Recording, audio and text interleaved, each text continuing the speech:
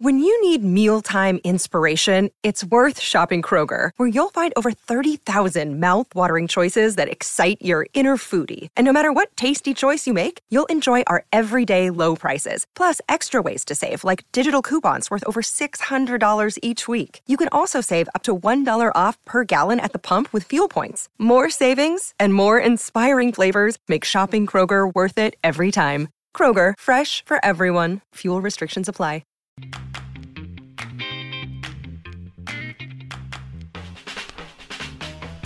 Oh, what's going on, everybody? Welcome to episode 382 of Flow Wrestling Radio Live.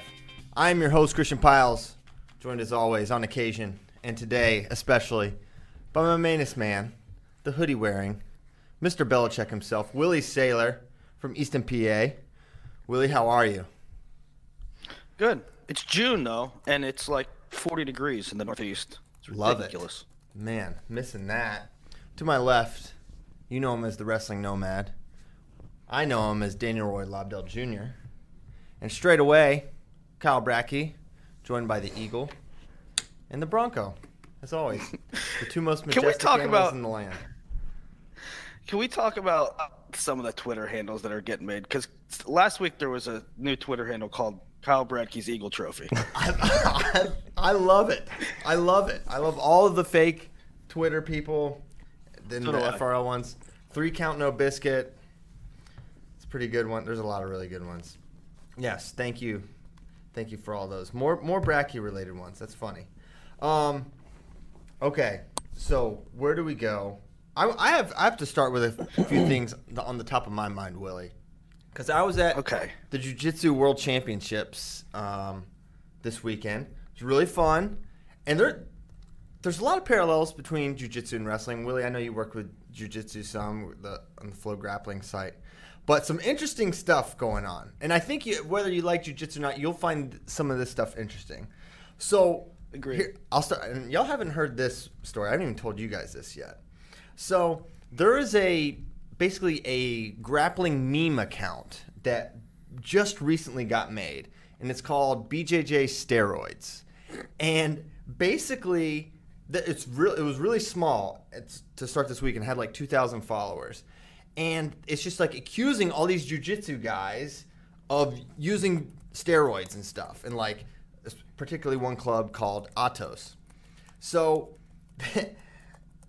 Atos, these people, the account is in the arena somewhere. The Atos people are looking for him. Andre Galvao, who think of Andre Galvao as like basically like Cale Sanderson. He's like multiple world champion, and now he's the coach. Is going up, him and Hulk, who is a large, intimidating man as well, are going up and like harassing teenagers and like accusing them of being this meme account. So at one point in the middle of the finals, everyone's watching the finals, right? It's happening. The NCAA finals are going on. Think of it basically as that. And I hear this like commotion behind me. I turn around. The entire half of the bleachers is standing up and facing the opposite direction because some of these like people think they found the guy. There's like a skirmish up there in the middle of the finals. This is going on. It was like Russian Nationals light, like diet, Russian Nationals Zero maybe. Like, it kind of tasted similar, no calories type of situation. No AK-47s. But it was crazy. I was just thinking, I was like, can you imagine John Smith, like, patrolling an arena looking for a meme account with 2,000 followers? But it was happening. And now the account has exploded. It has, like, 7,000 followers now, so it's really funny. So that was interesting. And then also, these guys just concede matches all the time. All the time it happens. To the point that one time, the semis were set. They said, nah, to the semis. You win this semi, you win this semi. And then they make the finals, and then they agreed on who won that one. One time, a guy had to forfeit in the quarters, whatever you call it. They call it closing out. Dude breaks down crying as soon as he does it. But they're like forced to do it. So that was really weird. But all in all, it's really cool. Encourage you to check out jiu-jitsu. I don't get it. I mean, imagine training, for the world championships. This is worlds. This was jiu-jitsu worlds. Imagine training for Worlds and then being like, I drew my teammate. I'm gonna hit my teammate in the semis. We're just gonna adapt each other up, and one of us is gonna win and one of us is gonna go home. I don't get it. Why can't you don't see that even in world trials. I mean, Miles Martin might wrestle. I don't know. Zayn might wrestle Nolfer. Whatever. You get my point. You can't.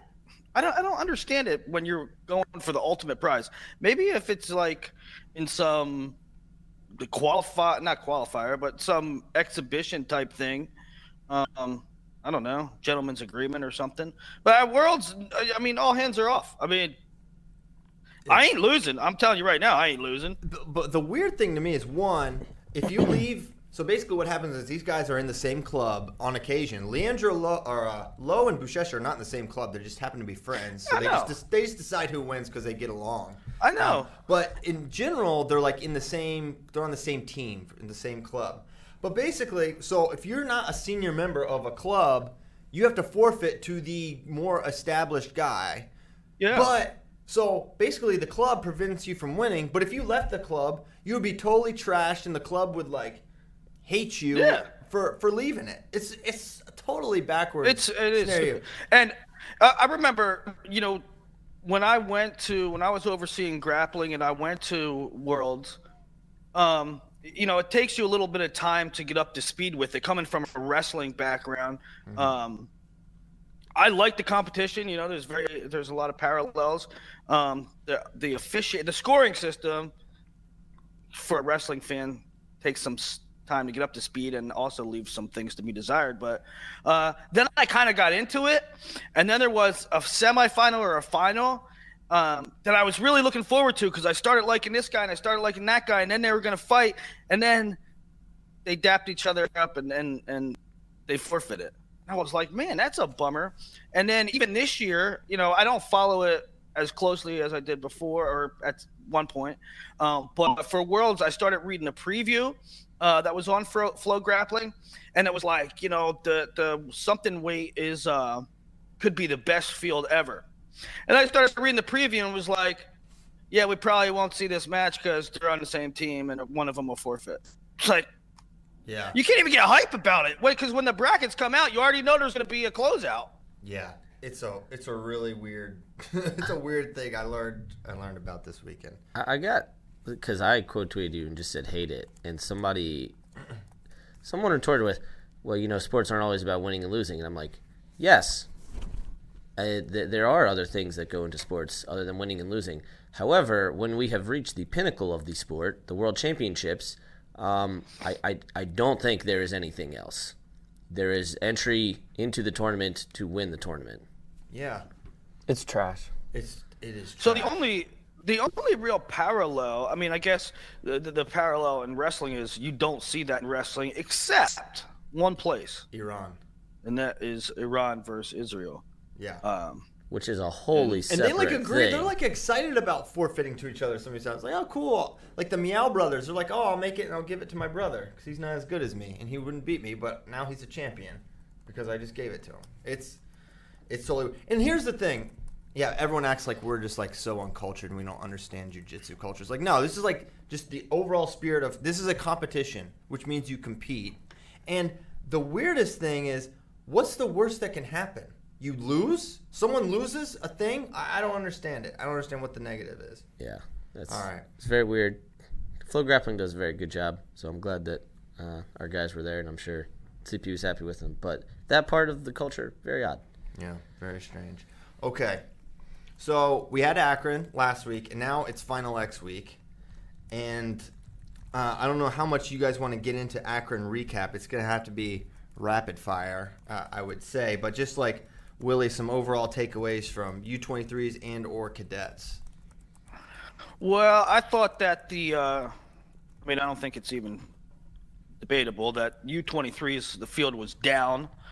I think the highlight of it was probably Pletcher versus Ironman. That was a fun series. Kirkfleet, his run at a U23 level, he's just the first year in. Thought he looked very good. This is his first year And- under 23. Yes. But,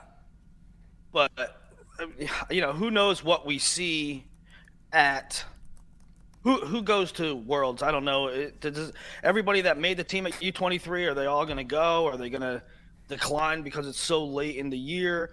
Chaz, I don't know. Chaz isn't going. Yep. Max Dean is. Brady Berge is. I'm sure Pantelio and Ironman will, given one graduating, the other one's taking an Olympic year. Well, that was I put that in the topics for the show too. Is updates on Olympic years. I think there's going to be more people taking Olympics than what we realize.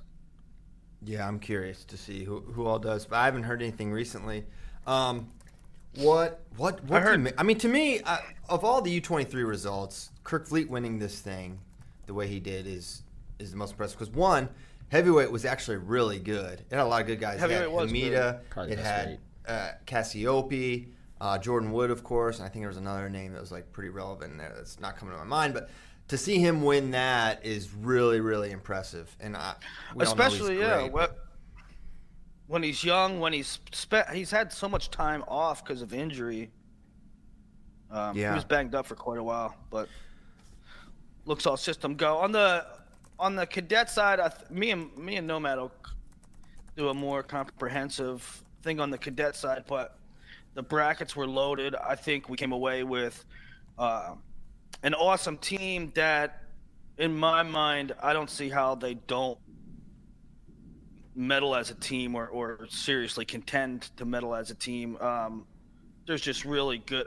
I mean, I often do not. I often don't get as convinced or as excited as a lot of people about how Team USA is going to do at any level at Worlds. But this cadet team is going to be nails. That's great. Yeah, I'm excited to go over that with Willie. Like I said, we're going to give that its actual due. But just real quick, the thing for me was the storylines. Returning world medalists get pushed to 3 matches. Robbie Howard makes his 3rd team. A lot of these guys have been coming up. We've been seeing them, and that's maybe my favorite part about Akron is that you kind of get to learn these guys' stories as they head up towards the college ranks and the senior level ranks. So, like I said, we're going to give it's more full due. Maybe hopefully this week I can swing down to Willie's, but I highly recommend you go back and watch the finals for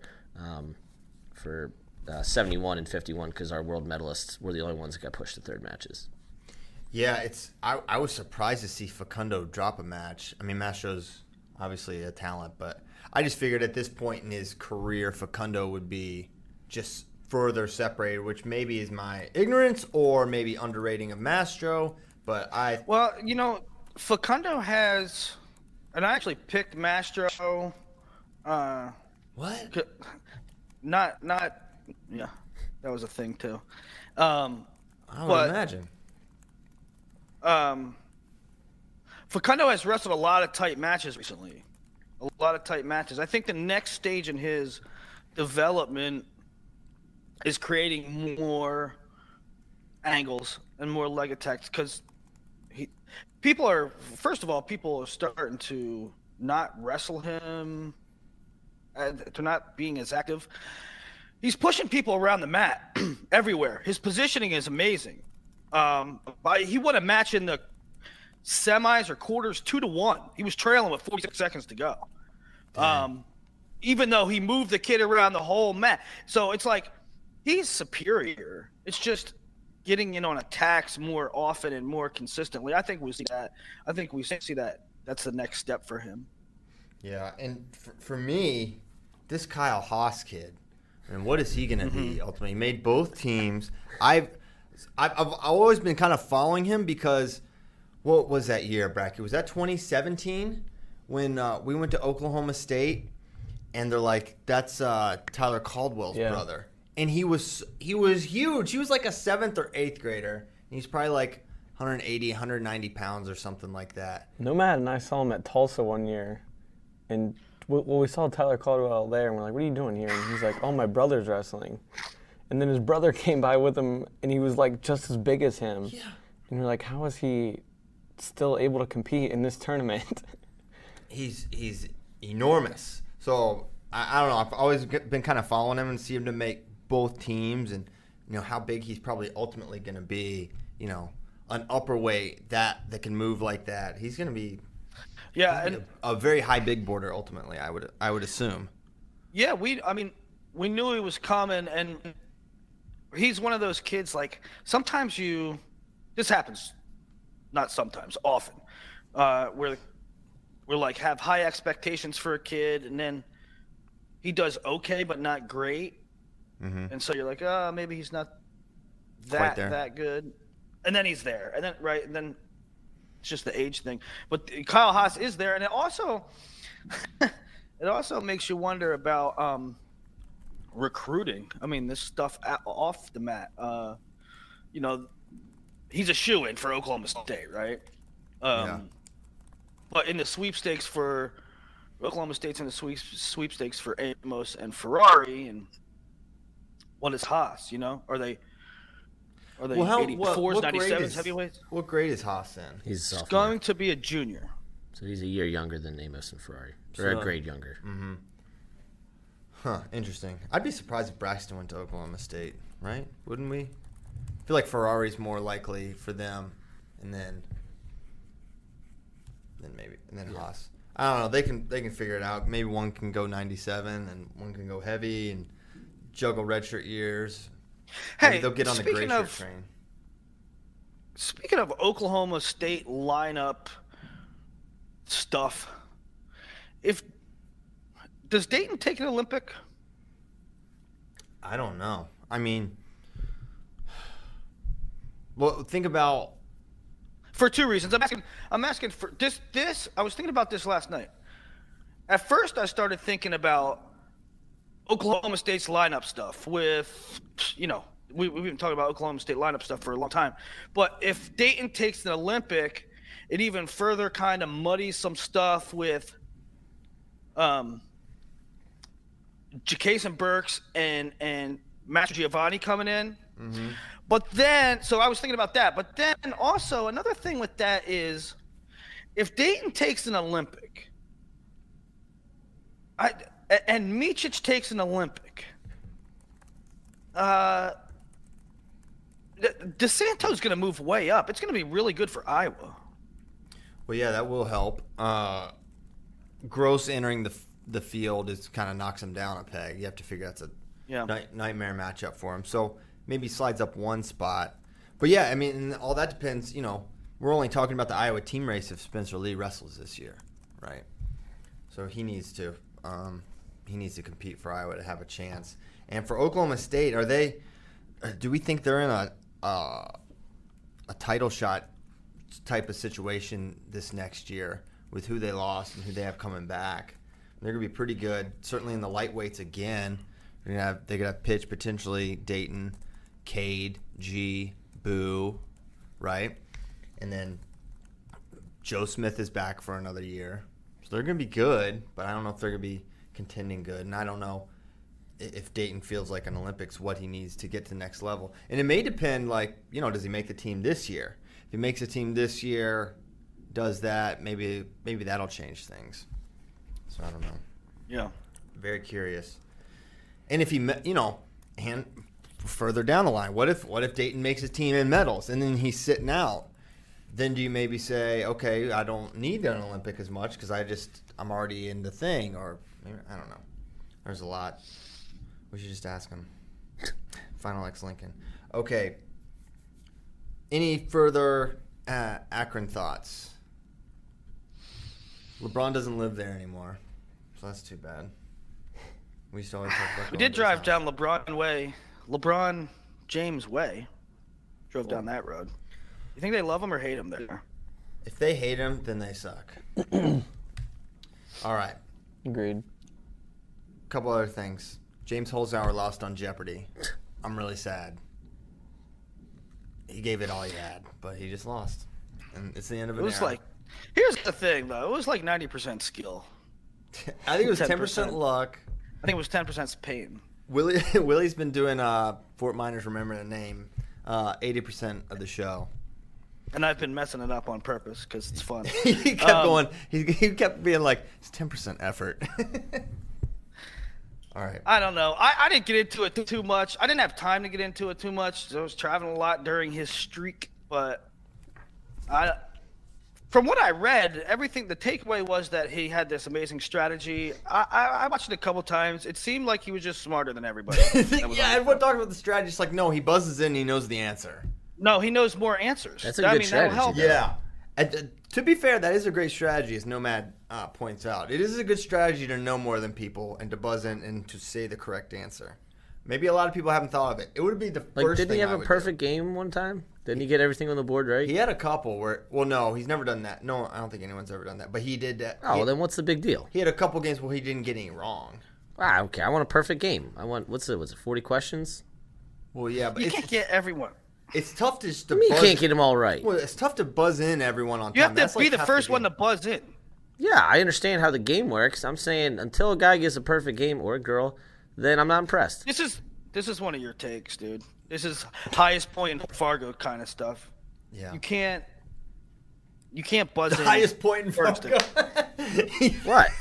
Right. When a guy gets a perfect game, let me know. All right. You can't. You're not gonna be the first one to buzz in every time.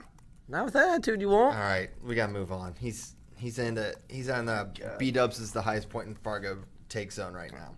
All right, Final X Rutgers is this week. Myself, Kyle, Daniel, Mike, Ryan, Spay, Caleb Davis Piles will all descend upon the East Coast we're being deposited in various areas. Bader's going to Cornell. Danny Roy going to Princeton. Yeah, I'll be in Jersey the whole time. You're gonna be Dubuque trained. Myself, Kyle Brackey, and Andrew Spay will be Turtle People in Maryland. And we'll all go to Rutgers on Thursday. So that's going to be fun. So this has got to be the Final X Mega Show. I don't know.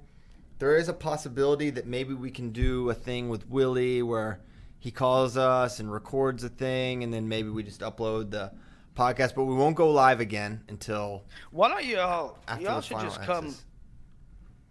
Y'all should just come here and do something. Maybe, especially darts? afterwards. Maybe. No, not play we're- darts. We're going straight from literally. Shoot We're a gonna show. get up Sunday morning and drive straight to Blacksburg. There ain't no time for that. Yeah. It'll be like a call-in situation. Like calling Baton Rouge. So Yeah. hey, Bader's going to Cornell. Is that not the biggest question of the my weekend? I gosh. mean, we still don't know if Kyle Dake is wrestling. We can't get him there soon enough. Kyle won't tell him nothing. Send it I'm gonna right tell now. you what. If Kyle doesn't wrestle, I'm gonna be perturbed because we've been talking about him being hurt and not wrestling at Final X since like basically Big Tens, if not before, right? So it's known, right? The point is, it's known he's hurt. So if he waits this long, it will make me mad because it's like, man, you knew, right? But the longer it goes on, the more I'm thinking maybe he's gonna wrestle. Maybe it's really gonna happen. I don't really have any further intelligence other than there was an injury, and it was assumed by some that he was not going to compete at Final X Rutgers. But daggone it, Kyle! It's this week. It's Saturday night-ish. He's got 2 days. He has 2 days. He has 48 hours to request the wrestle off. So now it could be the ultimate gamesmanship where he is going to ask for and he knows he's going to ask for it, but maybe just mess with Ringer and make him start his cut and try to peak his That's body not for nice. Saturday. Huh? That's not nice. It's not nice. That's why I'm perturbed. So I don't know. I don't know if he's going to wrestle. That's it. I hope he does. That's all we got. Hopefully Bader can go there and get some truth serum out of him. Maybe he should show up to the Freedman Center and be like, "Hey, Kyle, you want to roll around for a bit?" Yeah, and then we'll know for sure. If Kyle will wrestle Bader, then we'll know it is on for Saturday. That's right. Well, That's there right. was that tweet. There was that tweet about him rolling around with Gabe Dean. I don't think you'd roll around with Gabe Dean unless you're close to being ready. I mean, they were Yeah. talking about launching each other, and I know. You would think. You know, they say like for years he just massacres Gabe Dean, like just destroys him, which is like mind blowing. That anyone would massacre Gabe Dean is like kind of hard for me to like envision, but they say he just like He's pretty. You know it, and you know what that means, no man. So okay, so Dake Watch 2K19. We'll find out together, ladies and gentlemen. Why don't we talk about that match? Alex Daringer, he looked quite good, I'll say, at the World Team Trials, dispelling, taking out Zahid Valencia in 2 matches, no problem. Let's get into it. Let's make predictions. Put it on wax. You want to hear my expert breakdown? Yeah. My expert breakdown is I think everybody saw Ringer and how good he looked, and everybody gives Ringer a shot, but no one, including myself, is picking Ringer until they actually see it. Nobody is going to pick Kyle Dake to lose until they actually see it, because he's Kyle Dake and he always does it. What? One of you guys are picking Ringer? I think I already kind of did one time, and I might do it again. I will personally agree with you, Willie, that I'm going to pick Kyle Dake. You don't speak for all of humanity. Yeah.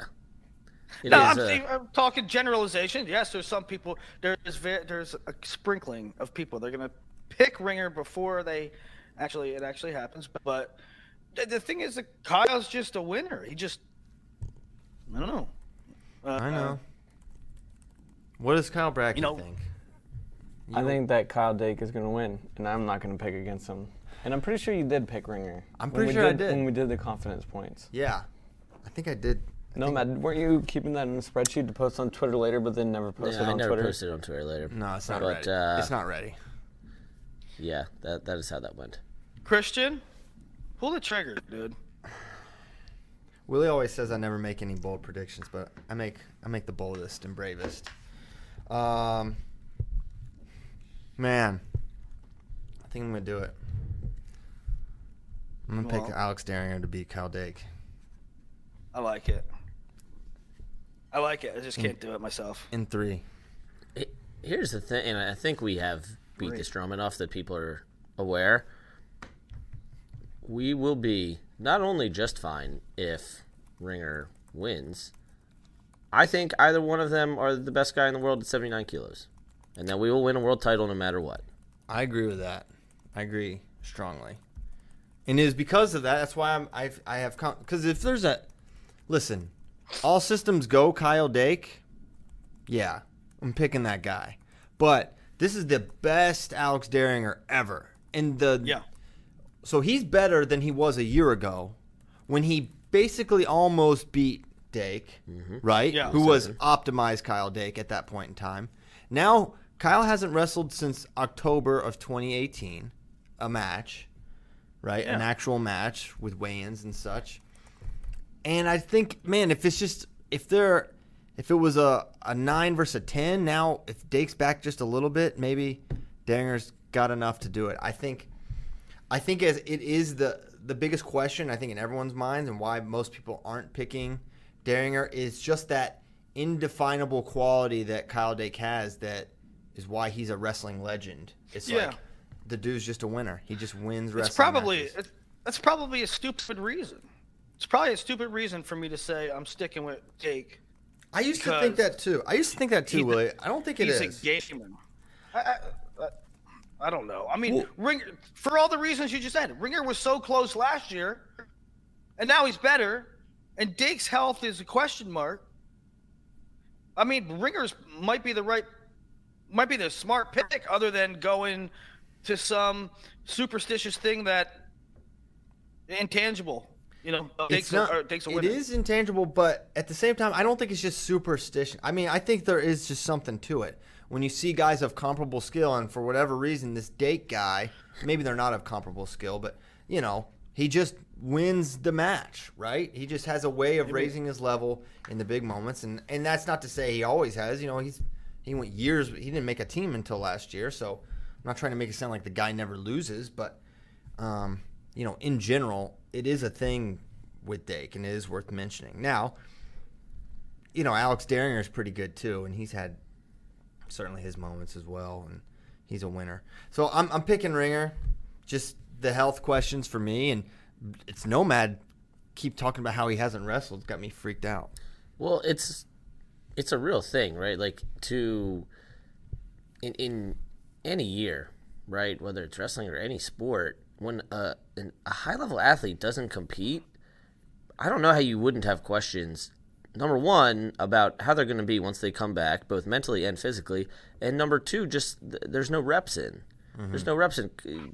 Alex Dieringer's been wrestling 4, 5, 6 tournaments, just staying at a high level year over year. And I guess a part of this also has to do with the conversation I have with a college coach where he's like, do you know the easiest way to peak is to just always be at a high level that you don't even realize that you're peaked. You're just, it's Friday night, I need to wrestle. And so you're just better than everyone. And I don't know if that's what Alex Dieringer is consciously doing. I agree. But it certainly makes it the most worrisome pick. I agree with that. Is competing so frequently, so often. I mean, when you say peak, sometimes you compete so much that you raise your level that you're not peaked. You're just more, the muscle memory's there, everything's there. Right. Is that what D'Angelo Hancock is doing? Look at his level of competition. Look at the frequency of competition, and then the frequency, the consistency that he's had. Look at Ringer. Look at David Taylor. He competed often. But you know what's interesting, Willie? Those guys didn't compete this year. Dake and Taylor were all over the place this year. I know. Then they won Worlds, and we didn't see them. Yeah. It was strange. Well, I was driving home. I have a lot of points from Hertz, and Allentown is a really small airport, right? So when I rent a car from there to drive to Akron, I get it I get the cheapest car. We stay at the cheapest hotels. We get the cheapest cars. I get like a $40 a day car or something, and I get there and they were sold out of everything else. So because I have all these points, because I have this status, they gave me this Cadillac SUV with all the bells and whistles, and it had Sirius XM, which I was very excited about. And so I'm listening to Mad Dog Sports coming home yesterday from Akron. Dog. And they were actually saying that they were talking tennis. And they say that Serena Williams, who's the GOAT, right? She doesn't compete ever. She don't do these warm-up tournaments. She might do one warm-up tournament before a major. And there's never been a girl that has competed as little as her, but she just dominates. Yeah, she's just so much better. Yeah. So is Kyle Dake the Serena Williams of wrestling? That's the question that Willie's asking. Maybe. And how is his status with Hertz? Does Kyle have Sirius? I would think Dake, if he wanted Sirius satellite radio. But though I wonder, would the radio waves disturb his sort of, his body system movement, the functional patterns? He's also got everyone on the Cornell team with the red screen called? The red screen. They've got, a lot of them have the glasses. I'm talking to Berryessa this weekend. They're one of the guys on their team, and he's just scrolling through, and I could just see the red. He got everybody on that. Kyle's ring there. As far as the actual matchup and the technique of it, go back and watch I think I brought this up before. Go back and watch the U.S. Open final from last year, and look at how far back. I want to say it's his left arm. Kyle Dake keeps his elbow comically far back, he's pulling a gun out of its holster. He's crouched back, and his elbow is completely behind his shoulder blade. Yeah, just to keep away from Ringer's dump inside. Yep. And then the second he lets it in, and this is how that final flurry started. The second he lets it in, Ringer gets in. So Dake has a very high level of respect for Ringer and knows exactly what he's going to do. So I'm sure Dake is fully prepared for this, but it's just comical to see how far back he keeps those elbows. Is there any concern 2-hour weigh-in Ringer related? Not this weight. You don't think so? 74, sure. I don't think this so. weight, no. 2-hour weigh-in, 70. That guy is, man, I don't know. He's so big. Maybe not. Maybe it's not a thing. I mean, he keeps saying it's perfect weight for him, and maybe that's just lip service. But no.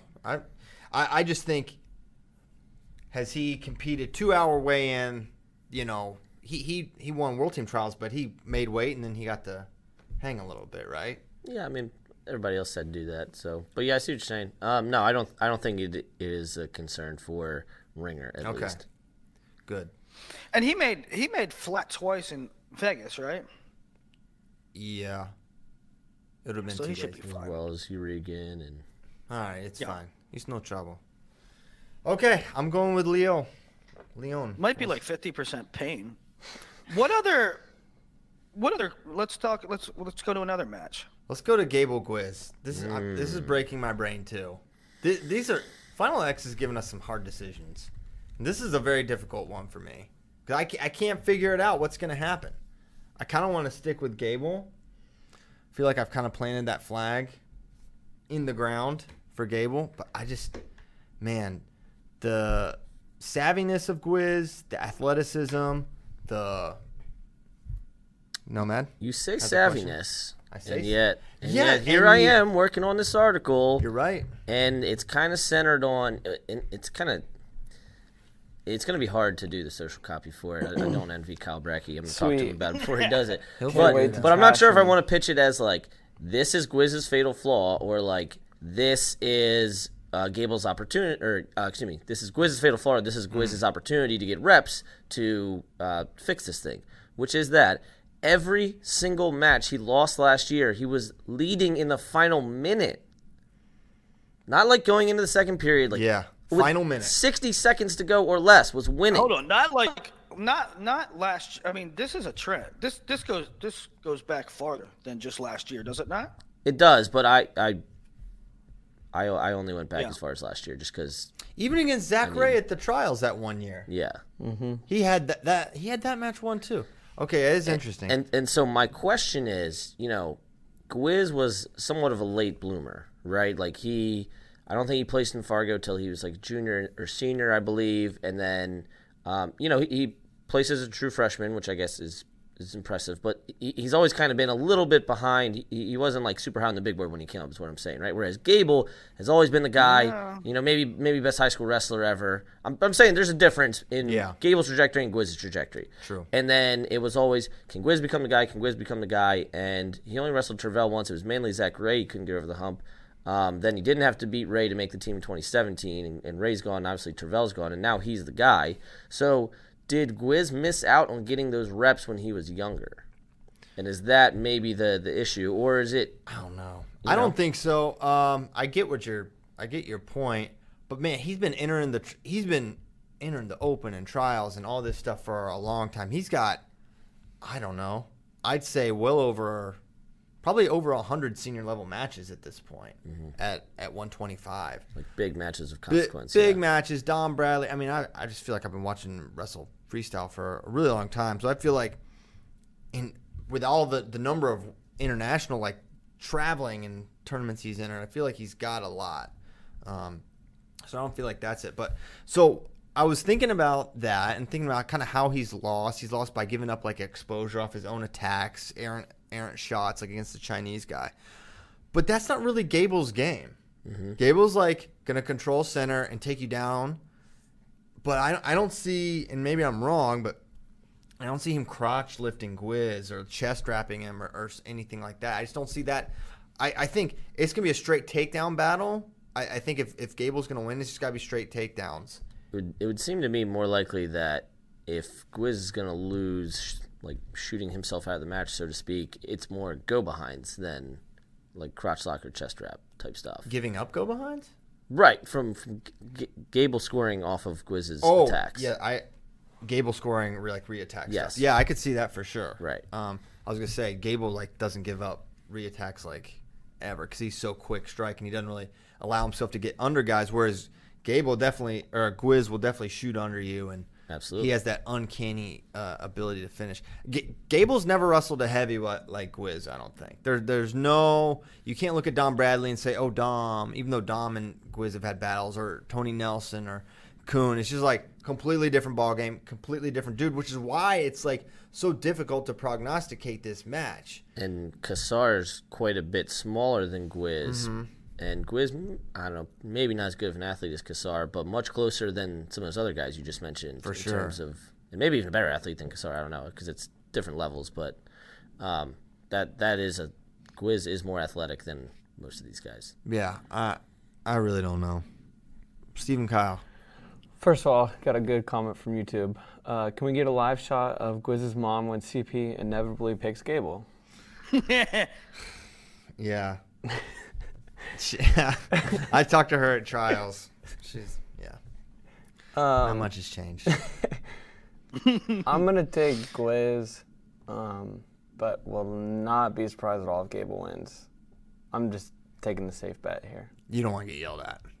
That too. At this point, I would like to keep the hatred to CP. yeah. I don't want to feel that wrath at all. No, you don't. You don't want her yelling at you. Okay, Danny Roy. I'm taking Gwiz. He's 2-time senior world medalist, and I cannot get that Cassar match out of my head. That Cassar match is like 6-0 in freestyle going into the second period. I understand that, but You don't understand. it is just the nature of losing a match that we're all like, Psh, Gable's going to win. Yeah. And I don't know. I got Gwiz. I think that Gable sort of is Gwiz with a little bit more naturally gifted ability. But I think it's still Gwiz, and it will be for a year or two. I'm going Gwiz. And that being said, Gable was a different man from NCAA season to his freestyle season. So I'm with Kyle that I won't be surprised either way. All right. I'll take him. Give me Gable in 3. There you go. Ringer going Gable. CP's being the contrarian today. I don't think it's contrarian, but I guess it's against conventional wisdom, and no one's going to yell at you for picking Gwiz, right? But it is a little. And again, let's beat this drum. Gable wins. World level, we're just fine. Yeah, for sure. Like, this is another one that there's no, the right guy didn't win. Like, I feel very confident in a medal coming back to America with either of these guys. Yeah, I completely agree with that. And, he's a 2-time junior world champ. Yeah. 2-time junior, 1-time cadet. I think. Might be 2-time. Yeah, I think he's 2 and No, 2. it's over. 4. I don't know. Either way, he's got a lot of world titles. Yeah. I see him able to get to legs. I think maybe Gwiz will have a little harder time getting to his. I don't know. I'm going to get yelled at in Rutgers. It's going to be awesome. Okay. Yanni Zane is also happening at Rutgers. Go. It's happening again. Now, can you possibly pick Zane after seeing what you saw at the U.S. Open, after seeing the heater that Yanni Diakomalis is currently on? Is anyone going to do it? I'm not going to do it. I'll get it started.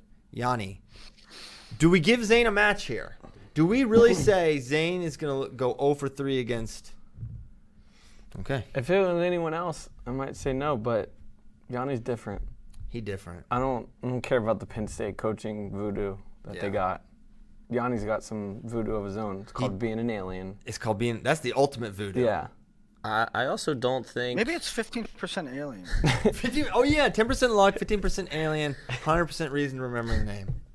I also don't think the Penn State voodoo applies to freestyle yet.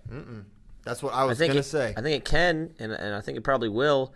But as of 2019, I do not believe that to be the case. Think about this. Ponder your brain around this one. They've been the dominant force since 2011 collegiately. They've put 2 different guys on the team, Zane and David. Well, Ed Ruth. Right, no, hold on. And Frank. Okay, so they're the best actually at this too. But all those guys only made one team each. I know, but Ed, listen, right, but Ed started fighting people. Actually, he went to Arizona State.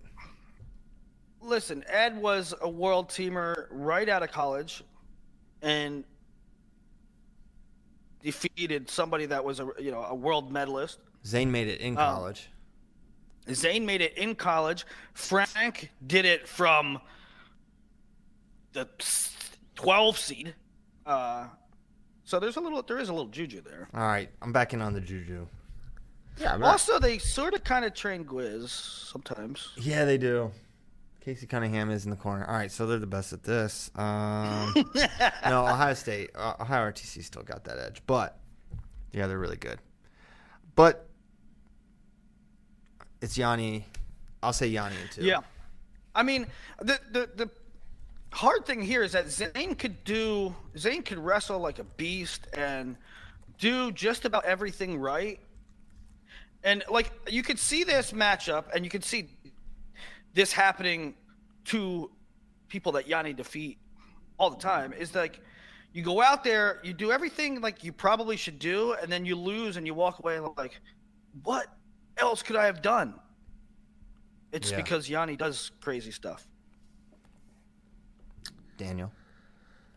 Yanni is good enough and mentally ready to win a world title this year. This is the one weight where I would be, and if Zane wins, I'm obviously going to root for him. But personally, I would much prefer for our world medal chances to have Yanni on the team this year. Did you see Mike Mal's tweet? I don't know if it was About last 65, night yeah. Yeah. Oh, it's going to be a bear. For either of these dudes, it's going to be a bear. And so I think, I mean, to your point, Nomad, is that there's no margin for error, right? There's no margin for error with this field. Let's take a look at Mike. Listen to this field, and it's Odaguru, Chikayev, Haji, Kichigashvili, Bajrang, Tobier, and our guy. America. So, insane bracket. Yeah, I think Yanni's got the. I think to win at a world level, you just have to have. I don't know, but it makes sense to me to have like kind of a really diverse skill set because you need different things to beat different guys because all these guys have different stuff, and Yanni has that. Zane has like kind of one way he can win, whereas Yanni maybe has more. But we'll see. Zane's still young in his freestyle career relatively. If Zane had a turn, like a reliable turn, he's good for a takedown or two. If a match, regardless. I mean, he was getting takedowns against Jordan. He took down Yanni, but it's just he's not going 2-2 like in his folk style career. It was like a 3-point takedown because at the minimum he would ride out the period. Yeah, but more than likely he would also turn you. So he just doesn't quite do that yet. Hey, before you yell at me for forgetting something, I admit we might have talked about this and I don't remember. Did we discuss anything about Yanni and an Olympic red shirt? No, not really. What do you think? What's your feel on it? I don't think Depending on if he makes the team. I don't think he will. I think Yanni's – I think when you look at the team Cornell's going to have, I think he'll get some pressure to not do it. Maybe he'll have a modified season type of deal, but I don't think he does it.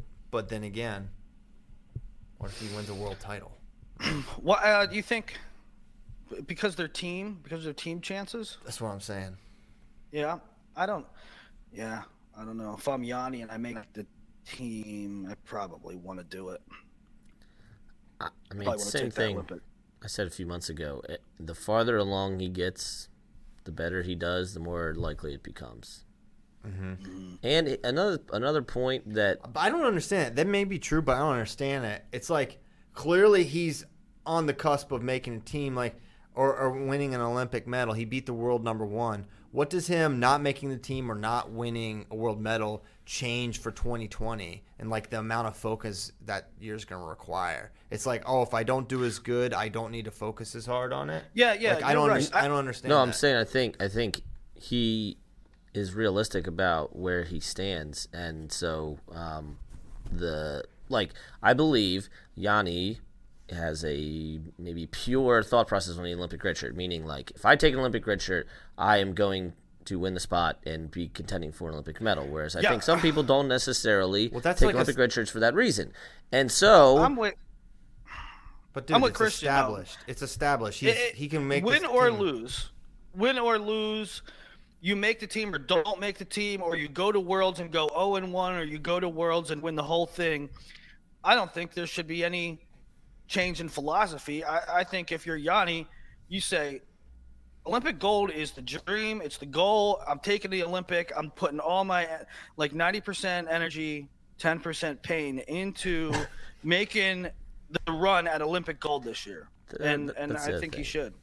I think he should. No matter what happens, from today going forward, Yanni should take an Olympic. Yeah, just with the data we have right now. Yeah, if he had got fourth at the Open and like runner up at trials, we'd be like, yeah, he'd be on that. But now that he's done this, he won the Open, he beat Bajrang. Okay, it's established. He's the favorite to make the 2020 team right now. Even if he loses to Zane, I think people would say in a year it'll be him, right? But anyway, so getting back to the original point I was going to make, so U23s were this weekend. There are 5 guys and then a few girls in Greco also that can still wrestle off for U23 spots. So he could do that. By June 22nd, you could potentially see Dayton, Yanni, Deacon, Nickel, and Gable choose to wrestle for U23 spots. Doesn't mean they will, but they have the ability to do so. They have that option. Are we talking about I don't know how many will do that. I hope they do. Again, the date of U23 World screws everything up. But if some of those guys are going to take Olympics and not wrestle a college season anyway, we might see them go that route. But where are we thinking? Fargo wrestle off, or where do you think those wrestle offs will be? I don't know. Because if Gable loses to Gwiz and then Gable elects to wrestle off Kirkley for the spot, count me in. Oh my god! As wanting to see that. Yeah, I'll also raise my hand. Okay, is anyone taking Zane to win so much as a match against Yanni? No. I ain't picking it, but very well could happen. I mean, the match wasn't like an blowout. Yeah, he had to score late to win. Okay, so we all have Yanni in 2. That could blow up in her face, but I'm sticking with it. Oh, it could very much blow up in her face. And then finally, all these could blow up in our faces. Everything. Actually, I feel most confident in this one. Jaden Cox over Bo Nickel is my prediction in 2 matches. Bo's super special, and I think he's going to be a real threat to make the 2020 team. But I think Jaden's I'm having a hard time seeing where Bo scores on Jaden Cox. Riddle me this.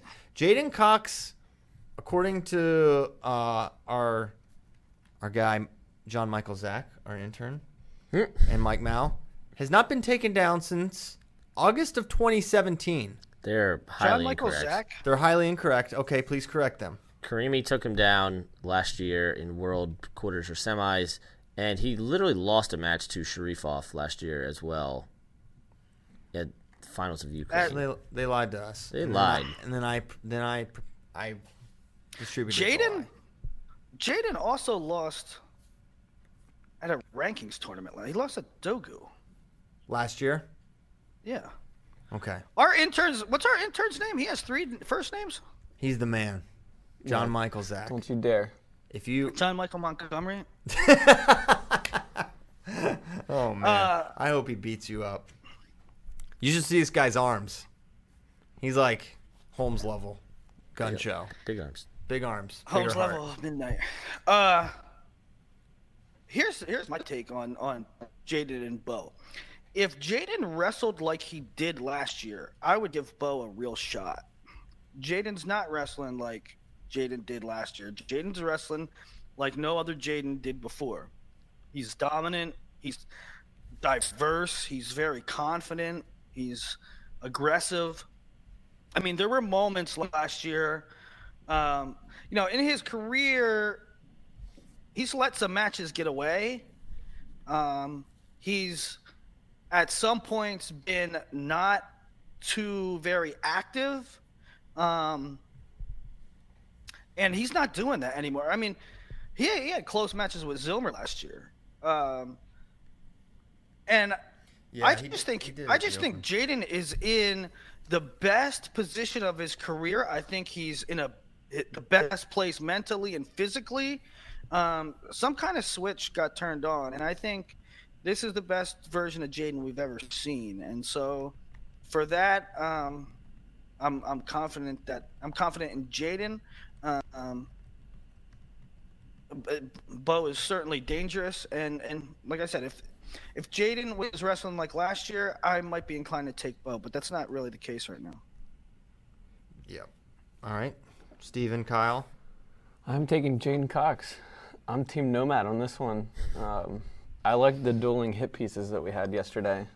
Ran Nomads first, and then everyone was all riled up on Twitter, and then we hit him with Spays. But I'm going to side with Team Nomad here. Yeah, I think so. Your take is known, but Planting my flag in the ground. that's all he's going to say. It's Jaden. Okay. World champ, baby. World champ. Yeah. I think the single leg, I think Jaden's single, having seen that give Bo trouble against the Heat, even though it was like 2016, I think is worth mentioning as well. So I got Jaden. I think he is underrated. I think Bo will have his time. Maybe. He may have his time. He may not have his time because he's going to go through 2020 and then apparently fight and stuff, and he'll probably be really good at that. So I don't know how long his freestyle career is going to be. I know he'll be a contender. He's obviously really good. But remember, just to see Bo dominate to this point, remember, it's kind of like with Downey. You know, last year this spot was Nick Reenan at 86, and for 92 it was Hayden Zillmer. So it's not like we're super deep at these weight classes. So to see someone like Bo dominate or see Downey come through doesn't necessarily mean they're ready to take it to that next level, because Jaden Cox is a world champ. Well, I think, and you know, Bo's been in the midst of one of the greatest college careers ever. And I think it's coming at a good time. Win or lose here, it's a good time. It's good timing for Bo in that he hasn't had a whole lot of international freestyle experience, and now he'll get that. Win or lose, he can go on some tours and face some foreigners and come back and prepare for 2020 really well. One thing that I noticed when I was writing my article was that the high crotch that Bo was scoring on was the opposite. So the Karimi takedown, it was the opposite side of that. And I can't remember if it was lefty or righty. But so Bo shoots lefty, and then the one time he shot righty, he got completely stuffed by Mock. And I think that's Jaden is smart enough to get guys to go the side he wants them to go. Well, yeah, Jaden's a left leg lead, so the left side high crotch would come to that side. But yeah, I think that does play right into where Jaden's super comfortable. But I think people have a hard time getting to Jaden's trail leg too. He's just really tough to get to. And sometimes they can get to the leg, but he will sprawl forward and move his leg, and your hand will be 6 inches behind it at all times. Yeah. Maybe still the greatest non-scoring move I've ever seen. Yeah, I can't find it though. I was looking for it the other day. Do you know where it is? Should be Olympic. Yeah, I know. I know where it happened, but I can't find the video. Oh, well, that's terrible, and those videos should not be locked in a vault somewhere. Yeah. All right, so that's 92. That's how we're closing out, I think, Final X Rutgers. It is. That's a smart decision. Let's go to Lincoln, Nebraska. What do you say? Where I'm assuming we'll finish with Jordan Burroughs versus Isaiah Martinez. So let's start there. Imar, JB. JB said, hey, this guy's going to be a bigger problem this year than he was a year ago. Is that just Jordan trying to hype himself into, taking this match super, super seriously in that? Or how much of that is, reality? Anyone can talk. I was waiting for Willie. You went. No, I think Isaiah's, like we said about a couple guys, best version of himself. Obviously younger, and it took maybe a year or two for Imar to be up to speed in freestyle and fully transition. But I mean, I'm Burroughs all day. Yep, same here. Burroughs in 2 for me and Willie and Nomad. Yeah, I'm just curious about what like what adjustments Isaiah can make offensively, because he got one step out each last year. So, like, can he get a takedown? Right? I don't think he's going to turn Jordan. Basically, no one turns Jordan. Can he get a takedown? Can he get Jordan on the clock and score that way? Can he, maybe get a go behind? That would also kind of surprise me. But that's what, when we say this is the best version of Isaiah Martinez we've ever seen, this is, Jordan Burroughs taking Isaiah very seriously. Okay, but what does that mean on Isaiah's end? How can he get his points? Because JB's going to JB's basically good for 4 points every match, minimum. Yeah. Okay. Kyle, Steven? I do think Aymar is better than the version we'll see this year, but I don't know if that matters because it's Jordan Burroughs. It's Jordan Ernest Burroughs. Yeah. So 2 matches for me. 2 matches. Kyle, what do you think about the fact that your real name is Steven, and then you changed it? You go by Kyle because it's your middle name, and it's my name. And you go by your middle name Kyle. You go by your middle name Kyle because it's cooler. And then last week on Twitter, the name Kyle got completely trolled. Yeah, that was BS. I mean, someone just woke up, and for like a week, they were like, just make Kyle jokes. And did I miss this? Yeah. Yes. What happened? We literally watched a video. Remember the people named Kyle? Oh, okay, and it's just that dude like throwing plates in the forest. Barstool Kyle chugging monsters. Like flicking off the police department. Yeah, okay, that was a hilarious video. The H-E-double. There was all these videos going around. Just apparently Kyle's like to punch holes in walls and stuff like that. You kind of do that. I've never punched a hole in a wall. Well, you kind of like, you get mad when you lose. Well, yeah. I like when you run into the wrestling mats when you're chasing down a ping pong ball. Oh, yeah, that's just hustle. Yeah. One time I knocked him over and made a really loud noise, and everyone in the office looked at me like I was an idiot. No, you gotta look. You're trying to win. Trying to win. Yeah, they don't understand. But KB Noswag, he was using his platform to defend all Kyles. That's good. Yeah. Fighting the good fight out there. You showed great courage in not switching your name back to Steven. Yeah. I'm gonna tell you what's in this Final X card. Colton Schultz and Adam Kuhn. They're gonna do a Greco-Roman attack session. I think who's the favorite? Who's gonna win? You think Colton's gonna win? How's he gonna win? I don't know. But this might be one of those stupid things where you overhear stuff, but not overhear. I was told that Schultz beats him at the OTC. I was told text him. That sounds preposterous to me. Yes, it does sound preposterous. Text him in what? I don't know. Wrestling. Text him in what? Yeah, hair growing contest? There's no way. Checkers, maybe? Text Adam Kuhn? I don't know, man. That seems tough to believe.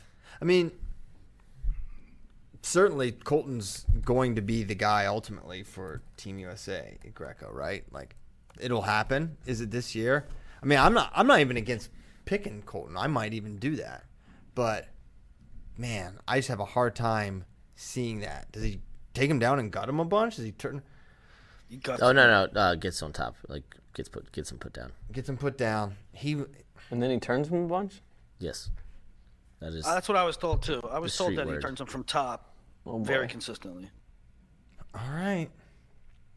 So with that knowledge in your mind, Willie, why don't you say something? Well, I'm picking Colton. Colton. Yeah.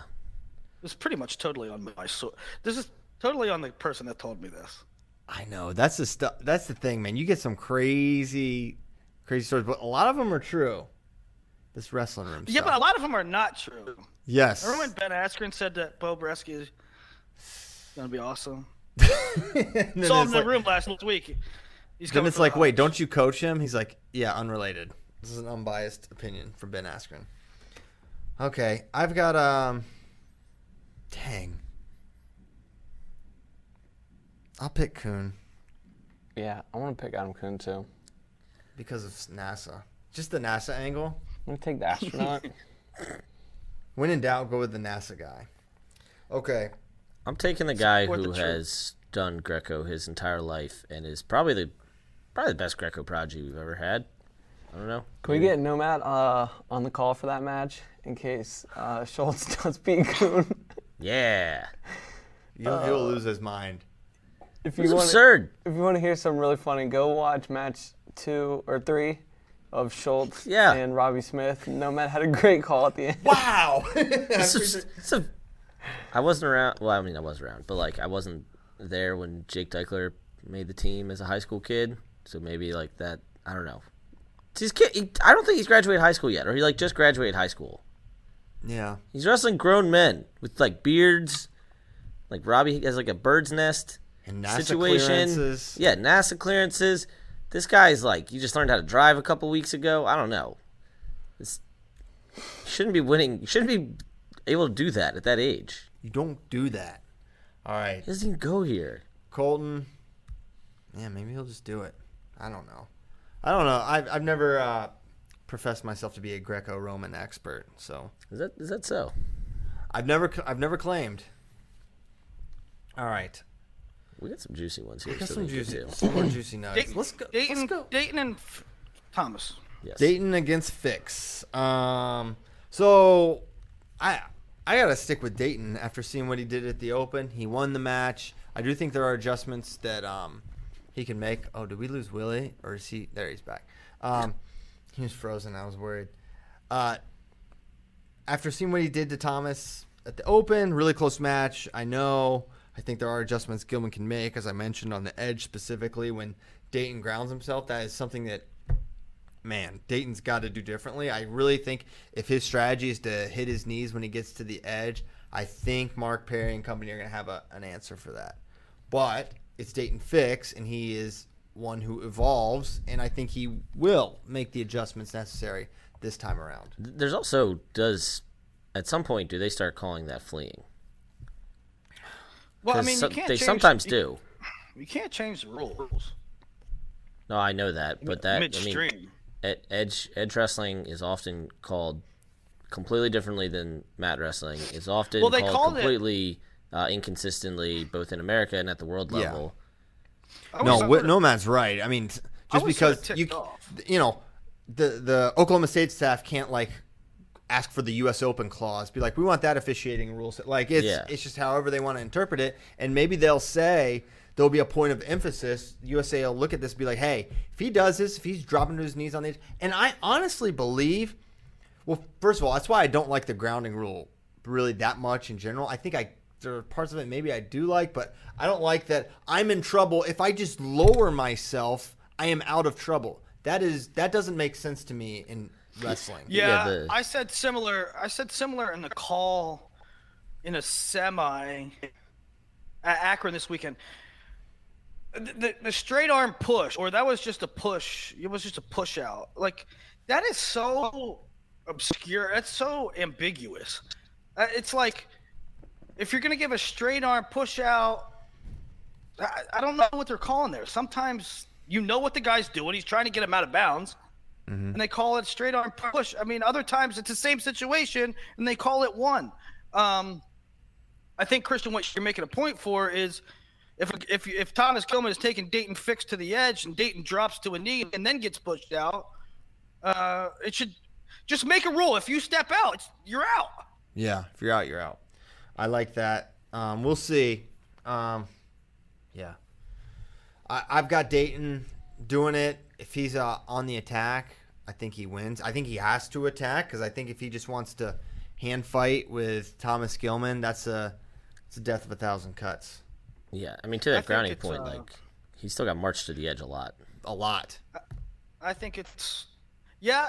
He got marched to the edge a lot, and he had that game plan to drop to a leg. Now, I think that this is the hardest matchup to pick in all of Final X. And Really?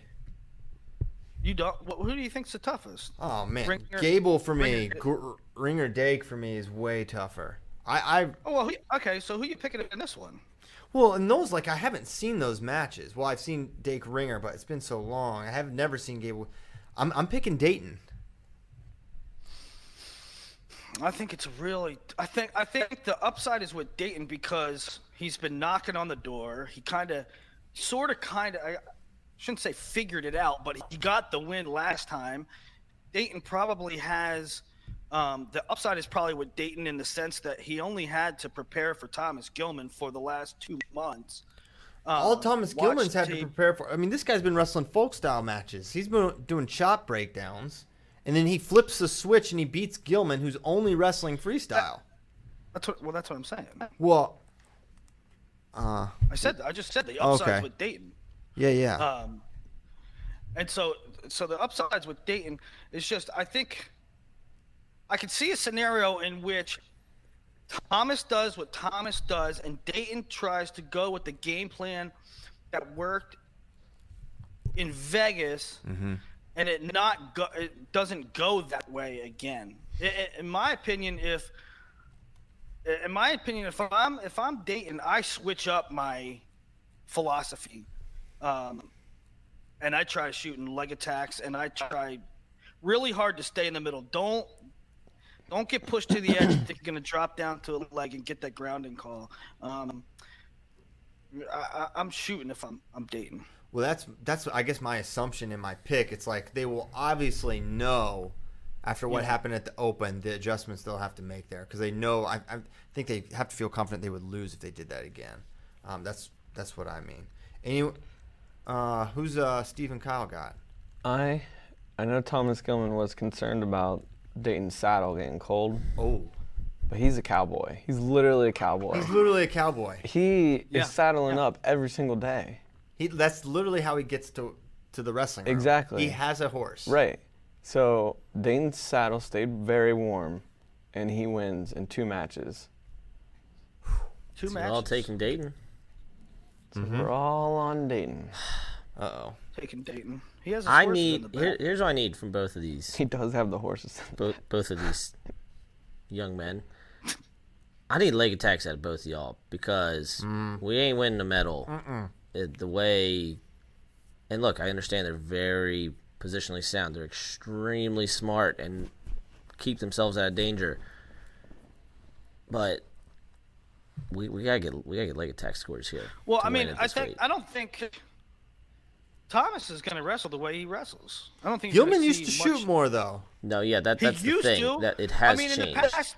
In the past 2 or 3 years, I mean, Nomad's sitting here saying right now he needs leg attacks out of Thomas Gilman, and I'm telling you that Thomas is going to wrestle the way Thomas wrestles. In 17, he was shooting way more. Yeah, you're not going to see a whole lot of leg attacks out of Thomas Gilman until he's trailing in the second period. It's not going to happen. Go look at the attack rate for Gilman from 17 Worlds to 18 Worlds, and even injury, whatever. Like, I get it, like that probably affected it, but the mindset of still attacking and having confidence in your shot, knowing you have a good shot, knowing you can score off that shot. Really good shot. I'm taking Dayton because I do believe that Dayton has made the adjustment to start shooting more. But I needed to continue at the world level. That is my diagnosis of, like, again, this is a weight where I think we'll be fine either way, but fine right now means wrestling for bronze, which is obviously really good. But dang, I don't know that the way these two are wrestling, I don't know that I can see them winning a world medal this year. Interesting. Which Thomas has done before on the senior level, and Dayton's done multiple times on the age level. So it's not as though. I think either. I think they both have great shots. I'm 100% with you, and I'd like to see both be more offensive, especially against each other, and at Worlds they have to be. I think Dayton has been more offensive at world level, has taken more leg attacks than Thomas in world experience recently. But as far as the field goes, either one, I'm pretty confident and medal. You sound like you're underwater now, Willie, and I don't know why. Are you a submariner? No, I'm not underwater. There, it's back. He's submerged. All right, good. Okay, so we've all got Dayton Fox. Oh, my gosh. All right. Tyler Graff, Joe Colon. 61 kilowatts. This is really tough. This is very tough for me. I'm not really sure. I think point scoring potential, maybe you go with Graf, but I just think getting it done. Is this the highest over-under? Oh, yeah. This is going to be you don't want a drinking game for points with this one, guys. I don't recommend. Speak for yourself. No, you probably do. If you're playing a drinking game, you probably do. Speak for yourself. Oh, my What sort of God. drinking games do you play with the goal is not to drink? Yeah. Wait, what?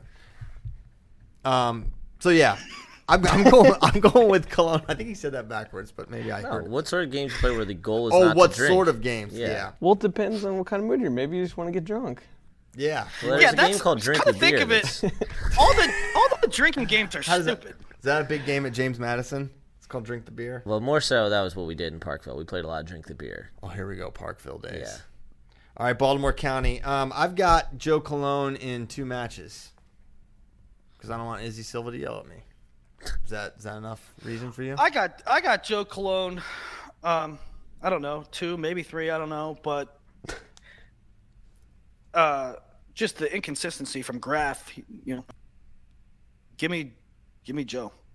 I don't know what you're going to get at. If Tyler Graf can win, yeah, but he's not always consistent. So Yeah, same thing. Tyler Graf, one of the best guys to not make a world team in America. But until he does it, I'm not going to think he can do it. Yeah. I'm going to say Joe Cologne in 3 because one of the matches ends like 16-16 in criteria with Graf winning. And no one knows what criteria it Yeah, could be because you're. Exactly, because everyone's trying to count how many 4s everyone had. And You all might, that. if you're not near the chairman, you might need to do the old pen paper for that one as you're commentating it, and just kind of make sure that everything matches up. Yeah. Yeah. Here's also a pro tip. Look at the line on the scoreboard Ooh, instead of doing that. that's a pretty good pro. Yeah, tip. but sometimes, oftentimes, the points don't go up right away. yeah, and then the refs tell him just Sit down and shut up. coaches ask for clarification, Yeah, do it. and then they tell him to wrestle anyway, and then you don't know the score until the match is over. Yeah, but that's plenty of time to know. All right, James Green versus Ryan Deacon. That should be the official greeting of wrestling fans. You know how wrestling people go up and they kind of shrug and stuff, and they're instead of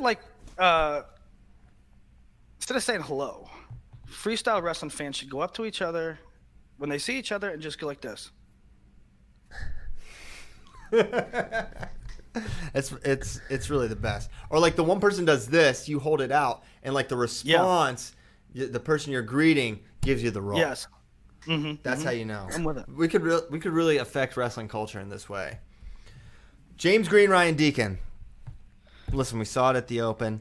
Did he catch Green by surprise? Did James just completely underestimate this guy that got 5th at Big Tens and say, yeah, I got this, and then, oh wait, Ryan Deacon's awesome. Now he learned that. Is Ryan Deacon just better at freestyle? I don't know. Probably so. He's junior world silver. There's mounting evidence. Seems likely. So, but can you really do it? Can you really pick James Green to lose in Lincoln, Nebraska? I'm not gonna do it. Not gonna be able to do it. Can't win with him. The thing with James is, we talk about the MO of some of these guys. This guy does this, and if Thomas makes a team, we want to see him take more leg attacks because he hasn't recently. James has a sort of book on him too, where he lets matches get away that he should win. He doesn't put people away. He doesn't create a gap. And I think if he wants to be safe, I'm not going to pick him to lose, but if he wants to be safe, he needs to stay on the offense. Well, Deacon's ability to get in and finish so well was what was eye-opening to me. Mm-hmm. And to me, I think this is a real match. It has potential to go 3. I really think Deacon can do it. I don't think you're crazy if you pick Deacon. I thought the stuff he was doing at the Open is going to be there in Lincoln. There's nothing I don't see Green all of a sudden able to just completely shut down what Ryan does. I think he's just got great size, and his ability to get to legs is really is good. It's elite, and for that reason, it's going to be competitive. But just Green, Lincoln, not gonna pick against that. I've Same. been waiting a while to bring this point up. Oh, he's been sitting on it. Oh, man, What? God. Keeping it warm. And I think this is the right one though, because I'm taking James Green. It'll be his 5th straight team, and I think it'll be the last time we see him make a team, because he's gonna have to go up to 74 next year, and then who knows, how many of these guys like. Just putting him out to pasture. This has been this quad, like that we're living in right now. It's the best one that we've seen since '93 to '95, which is a long time. You should host a show called Quad Living. Just talk about the Olympic cycle. Quad Pod actually is what it's called. That's the next podcast, wrestling podcast. Oh, called yeah. Quad Yeah. Pod. But How does that not exist? what does our team look like in 2021, and how good are they? Because we've got this stable, right? Dayton, Yanni, Deacon, Gable, not Bo. But anyway, point is, what does our team look like in 2021? And how many of these guys take hold of the spots now, and how many of them have to wait like Gwiz did in 2017? And I don't know, this is just, I think this is kind of going to be the end of an era, especially for the non-Olympic weight guys. And also, this will be the last time probably James Green gets to wrestle in Lincoln. This will probably be the last time Jordan Burroughs gets to wrestle in Lincoln, Nebraska. And I think as wrestling fans, we need to kind of savor that moment a little bit. Savor the flavor. Jordan just got a medical. He's actually has 1 more year eligibility for the Huskers. Sweet. That would be so awesome. We've all got Green in 2, but we're all very woke on freaking Deacon. And then we have the big one because of size, not so much in what we think is going to happen. Kyle Snyder, who autographed this shirt for me. Look at that. Very large font. He Nice of signed it. him. Yes. He has a great signature. Versus Kyvan Gadsden. I think this is the Kyle Snyder shirt, yeah. That would be awkward. I have like an Imar one too, and that would have been really uncomfortable. This is Kyle.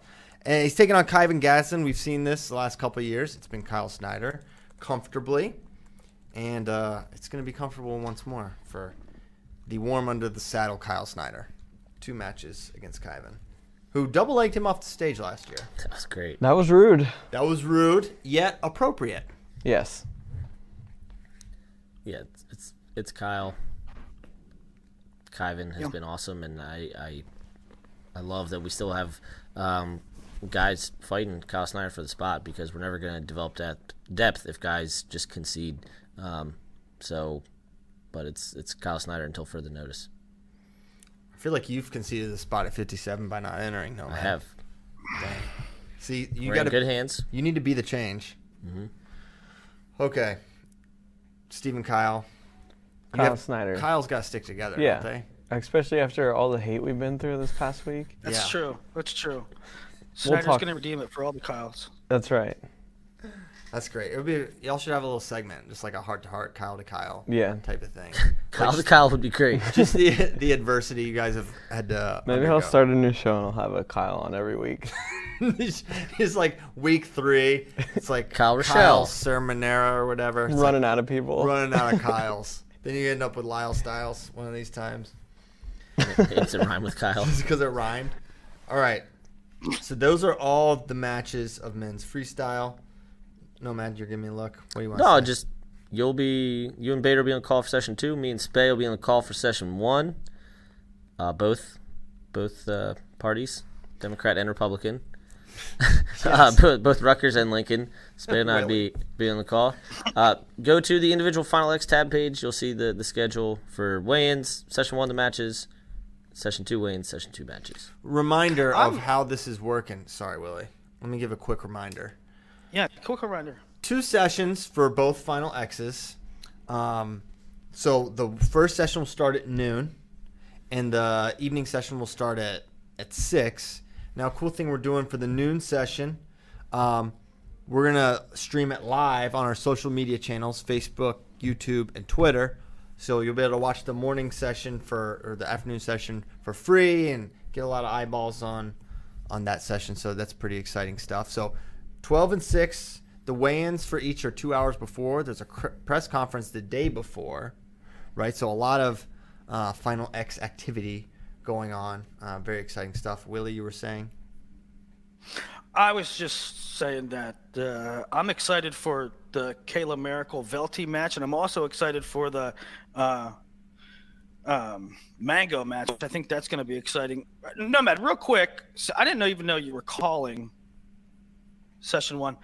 Let's talk.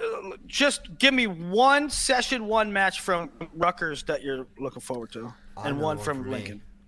Well, now I got to pull because I had. Molinari Nelson for me is. Oh yeah. Oh no, that's on session. Well, they got moved to Session 2 now. That's Session 2. I'm sorry, I can't read. All right. Okay, I have them up, so I can go down. All right, very easily. So honestly, a lot of the ones at Final X Rutgers, the Session 1s, I'm pretty psyched about. Joe Rao, Ben Provisor. They had a 1-1 match, and they had a 14-10 match. So you have a lot of options for kind of how that match can go. And obviously, Provisor, 2-time Olympian, world team member. Rao was a world teamer back in 2014, has been knocking on the door. He had his jaw broken last year and couldn't compete in the trials by a teammate. So he's probably a little hungry. I love that one. I mean, Especially after a broken jaw. Yeah. You're never going to be hungry. He does hot dog tours. Number 1, they're really good. Number 2, the matches should be exciting. And number 3, like, both of them are cool dudes. So there's a lot to like in that one. I'm with you. Second one is Olivia Fisk versus Victoria Francis, which Olivia Fisk is trying to do the pretty – I don't think it's unprecedented because I think maybe Janjo Hancock did it, but trying to make junior, U23, and senior teams, which is pretty absurd. Kendrick Sanders versus John Stefanowicz. Sanders – is one that's been knocking on the door forever, and then Stefanowicz has made national teams each of the last 3 years. That's Chance Marcello's brother, by the way. What about Lincoln? Go to Lincoln. Who's your favorite? I'm giving a little nuggets on each.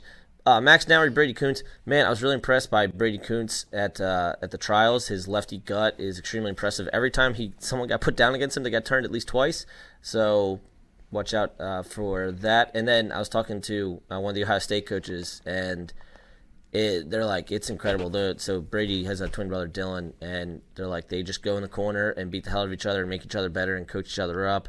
And then they're probably coached by their father, who I don't know his first name, which is usually pretty rare. And then Mike. Mike. No, I'm just making that up. Okay. And then Dennis Hall also works with them because they're from Wisconsin. Ellis Coleman, Jamel Johnson. That's going to be an excellent one. I mean, Ellis has been around. I mean, Flying Squirrel, everybody remembers that. And then Becca Leathers, Jenna Burkett was an awesome match at the Open. Jenna kind of gave it up there late. And then Becca obviously lost last year after being a 2017 world medalist. Jenna got her spot after Allie got hurt and also previously made a team. So that's Final X. Rutgers, Session 1. Willie, you can go ahead and talk about Lincoln now. Hang on. It's Brian Koontz. Brian Koontz. Duh. Okay. Willie? All right. No, I was throwing it to you. Lincoln, Session 1. What's your favorite matchup? I said I like Miracle and Velty, and I like Mango Johnson. I think both of them are going to be. We all know you love Ildar. Good job by him. I think the Session 1 Lincoln is going to go a lot quicker. I don't see any way Allie Reagan loses to Lauren Louise, and in fact, both those matches probably end in the first period. Foonfinger, half his off should be interesting. Foonfinger has been having a really awesome year, going back to the Schultz. Please call him Ildar. Ildar, okay. Yeah, don't call him face off. Jakara is, all indications are she is going to mollywop Dom Parrish, although Parrish will have her spot, get her a shot at U23s. Raymond Bunker, Alex Mossing for all the troops, Marine Corps versus Air Force. So they should get some sort of trophy for that one. There's a couple. Ellis versus yeah, there's a lot of Mango Johnson. That's matchups. Army Marines. That's a WCAP on Marine Corps crime. Mm-hmm. There should be a guy. There should be an actual human named Mango Johnson. That's what when you said Mango Johnson, I was like, that sounds like an ABA star, like back in the day, 70s. He was like a small forward for like the. He played for the Flint Yeah. Tropics. Yeah. Mango Johnson. It's a great SNL like extra name. Yeah. And then D'Angelo Hancock, Luke Sheridan. There's gonna be a Twitter handle called Mango Johnson. Yeah, very soon. Within the day. Very soon. We're counting on you. Please add us. I once worked at a youth center for bad children, like in the summer one time between college, and there was this Dominican kid, and At least they had you to look up to. I know. They asked. He said that he spoke a different language. I don't know what. And I said, okay, give me a word. Give me a word. He's like mango, and I'm like, mango. What's that mean? He goes, mango, like you eat it. Like it's not a different language word, bud. That's what we call it. You know what we call them here? We call them mangoes. Okay. Let's keep it going. Do we have time for Q's Maths? Or? Yeah, we got time. We've always got time for questions. Why don't we just start it with the Emo's pizza review? Oh, all right. Yes, this was great timing. We've long talked about Emo's. So we have there's a few pillars on this show. Mm-hmm. There's wrestling talk. Mm-hmm. There's Nomad's takes, and there's we all hate Emo's Pizza in St. Louis. Mm-hmm. We're just united around those things. Rarely do you see us agree on anything as with such conviction and consensus as we agree that Emo's Pizza sucks. You are right. Now, so if you don't know, Barstool president.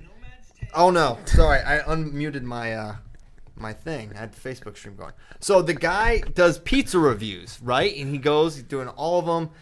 One bite, everyone knows the rules, and I think he's a pretty harsh critic. He doesn't give out. No, he is. I don't know if I've ever seen him give a 9. He goes a 10-point scales, like a lot of 7s and 8s, and if it's bad, he'll give it a 4. And they're based in New York City, so it's great pizza. So like he's getting quality. Probably the worst piece of pizza he's had is probably like the best piece in Texas. So he goes to St. Louis and unfortunately is coerced into going to Emo's. Okay? He goes and he gets it and he's like, I wasn't expecting this. He goes those little square pieces, which is fine, thin and crispy. No issues with thin and crispy here. Right, okay? That can be fine. We're fine with thin and crispy. It's the taste. So he eats it and he's like, this is like cracker pizza. He kept calling like, this is cracker pizza. He's like, I'm not even sure this is actually pizza. I'm not even sure I could call this pizza. But he didn't try. He's like, I don't hate it. It's not terrible. And he gave it a 6.2. So everyone knows that listens to FRL, we hate Emo's Pizza a lot. And we think it's terrible trash food. That DiGiorno pizza, literally frozen, put in the oven, I would eat it 10 times out of 10 before I would eat Emo's. Well, the worst part is that these St. Louis, the Emo's truthers, the St. Louisianans, they rave about it, and it's horrible. They probably also like Keystone Light. They also, well, quiet your mouth there. Me and Spay went on a whole diatribe about how much Keystone Light sucks this weekend. All right, so, anyways, they give it a 6.2, and these St. Louis people think that's like a victory. Well, it was funny because there's a Emo's guy there. He said he was like in marketing or something with Emo's. Yeah. And you could tell he was nervous. Yeah. And then when he heard 6.2, Prez looked at him. He's like, I'm sorry. Just being honest. Like, that's a pretty bad score. Usually what I give out. And he's like, oh, no, we'll take it. He's like, that's great. The guy was so pumped to get a 6.2. See, that guy knows. Prez seemed to kind of like the cheese and like the little tang to it. Yeah. We did not. Out on the cheese. Yeah. It's just rancid cheese. Well, I don't know. Listen, this whole thing has an asterisk on it. I mean, this pizza review, there's so many dynamics to it. Because, Kyle, are you sure he said he liked the tang? I think he said no, he did. No, he did. He said he liked the tang. All right. Well, and I think that's the only reason it got like a 6.2. Yeah. No, the only reason it got a 6.2, that's why I'm saying there's an asterisk on it. You can't have the marketing guy there. Prez just didn't want to hurt his feelings too bad. I don't think Prez He don't care about that kind of stuff. Yeah. He would not. He's not a feelings protector. With 6.2, I was surprised it was that high. 6.2. I was expecting Right, a it shouldn't 5 have or gone under. to 6.2. Also, the St. Louis people thinking that 6.2 is good is bizarre. Yeah. Uh, That's a 62% on your paper. St. there Louis could just be a has documentary made on this. terrible food takes in general. Remember, they were the ones that had like the bagel all sliced up like Bread? Yeah, like bread. I don't remember that actually. It went viral. I don't know, probably like 6 months ago or something. Okay. It's not a good food city. Yeah, they just don't know. You got the arch. We like it when NCAA's is there, but that pizza's terrible. We have a slight update from our dear friend Dan Seifring, who follow that guy. He's a big wrestling fan. Obrats. Yeah. 16 records on whitepages.com of a fellow named Mango Johnson. So he's out there. One of them is in Texas. 16. We got to go 16 see entries? him. Yeah. That should be part of the Final X road trip. Finding Mango Johnson. Okay. I hope there's somebody named Mango Johnson that kind of looks like Beetlejuice from Howard Stern, and we can have him on as part of our show.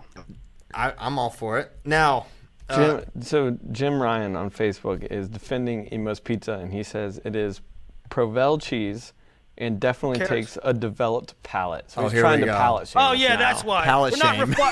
We're not refined enough. palate shame. Oh my gosh. Look, there are there are nuances to food reviewing. Mm-hmm. And I think we'll all agree that we are not, full-time professional food reviewers. Emo sucks. It gets a 0. I will never eat it again. Cheers. All right. Hey. And there you have it. And there you have it. All right. Let's get to some questions from Wait, friends. no, one last thing. Here One we go. last thing, St. Louis people, on this whole Emos thing. I'll tell you another thing.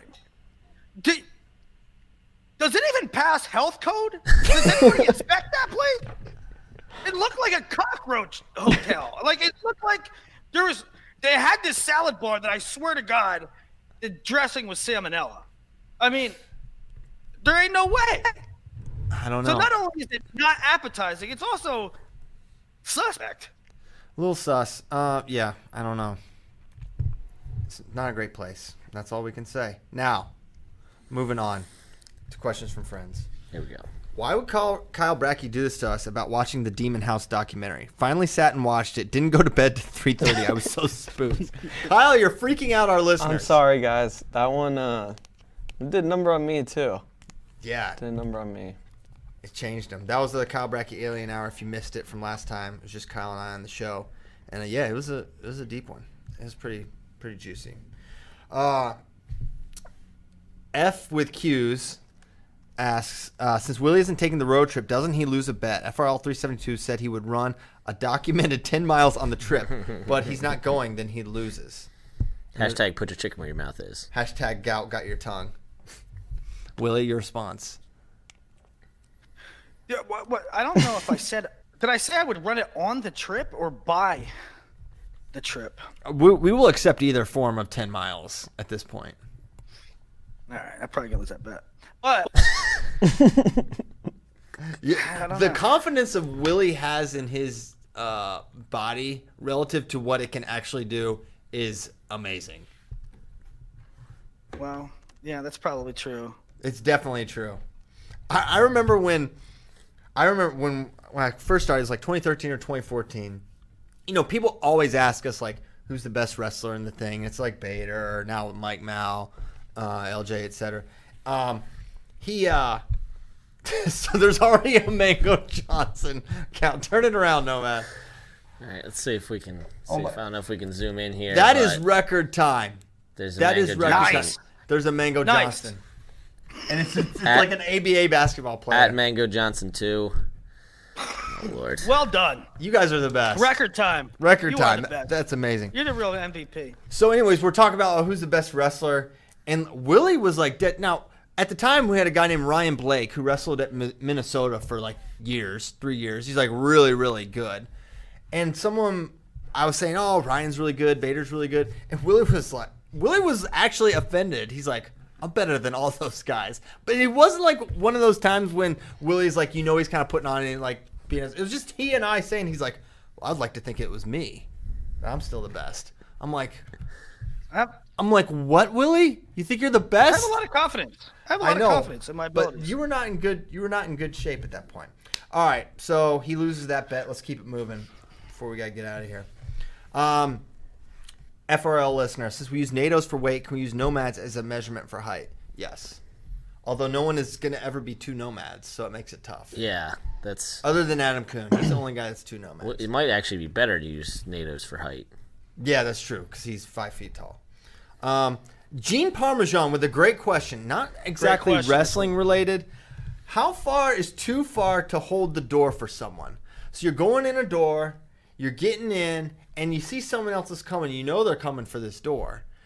But there's a line there for when you hold it or when you just walk in the door. And I think it's actually considerate at times to walk in the door instead of holding it, because what the door hold can do, if you're 20, 30 yards out, you make someone have to do that awkward fast walk to a trot, which they didn't ask for that. No. They have not asked for you to hold the door. So don't make them have to sprint to the door. So I think it's a feel thing.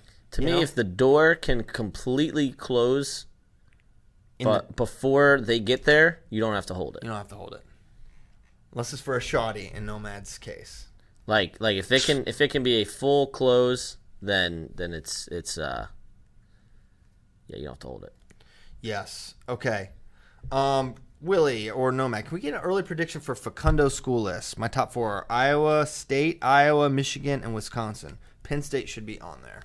Yes, Penn State should be on there. I think Iowa State definitely. Obviously, the Davison connection for Metcalf and the Davison connection with John Reeder. Nebraska obviously is on there. So you think Wisconsin? Yeah, okay. I think they're on there. I don't know if they're going to win, but I think they're on there. Nebraska, his coach is Paul Donahoe, who is still very close with Mark Manning. What? That did not end well. Is that true? William? Yeah, they're tight. Dude, all right. Not because of Manning. I understand he himself didn't. All right, well, look. He kind of ripped him on that. No, there was like an ESPN thing about it. They went for a while without talking, but they're buds. Okay. All right. Good. Michigan, he trains at Cliff King WC a pretty good amount, so they're in there. I don't know that I was on there, but maybe. But yeah, definitely Penn State as well. Yeah. Okay. Anything to add there, William? No, that's it. Okay. Fellas, I got a scorcher for you. Would you say that the junior field has been better than the U23 field at the World Championships over the past 2 years? If you agree, why do you think that is? I think my first guess is just like junior World Championships is just a longer established thing. It's been university games. It's like every year there's the Junior World Championships. It's the best 20 and unders, and it's like it's the stepping stone for Worlds. Whereas if you fall into that like 21 to 23, it means you're a backup.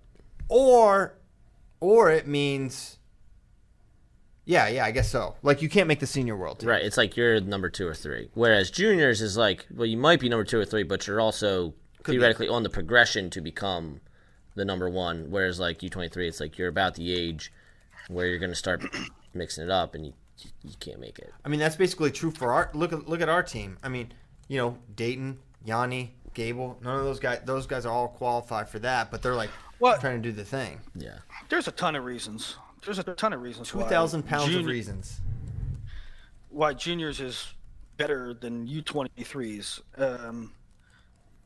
And why the field is better in the United States. Because, number one is juniors, those guys are still gunning for something. I mean, half of them, one half is red shirts in college that are chomping at the bit to get competition. They redshirted all year. They didn't wrestle that many matches.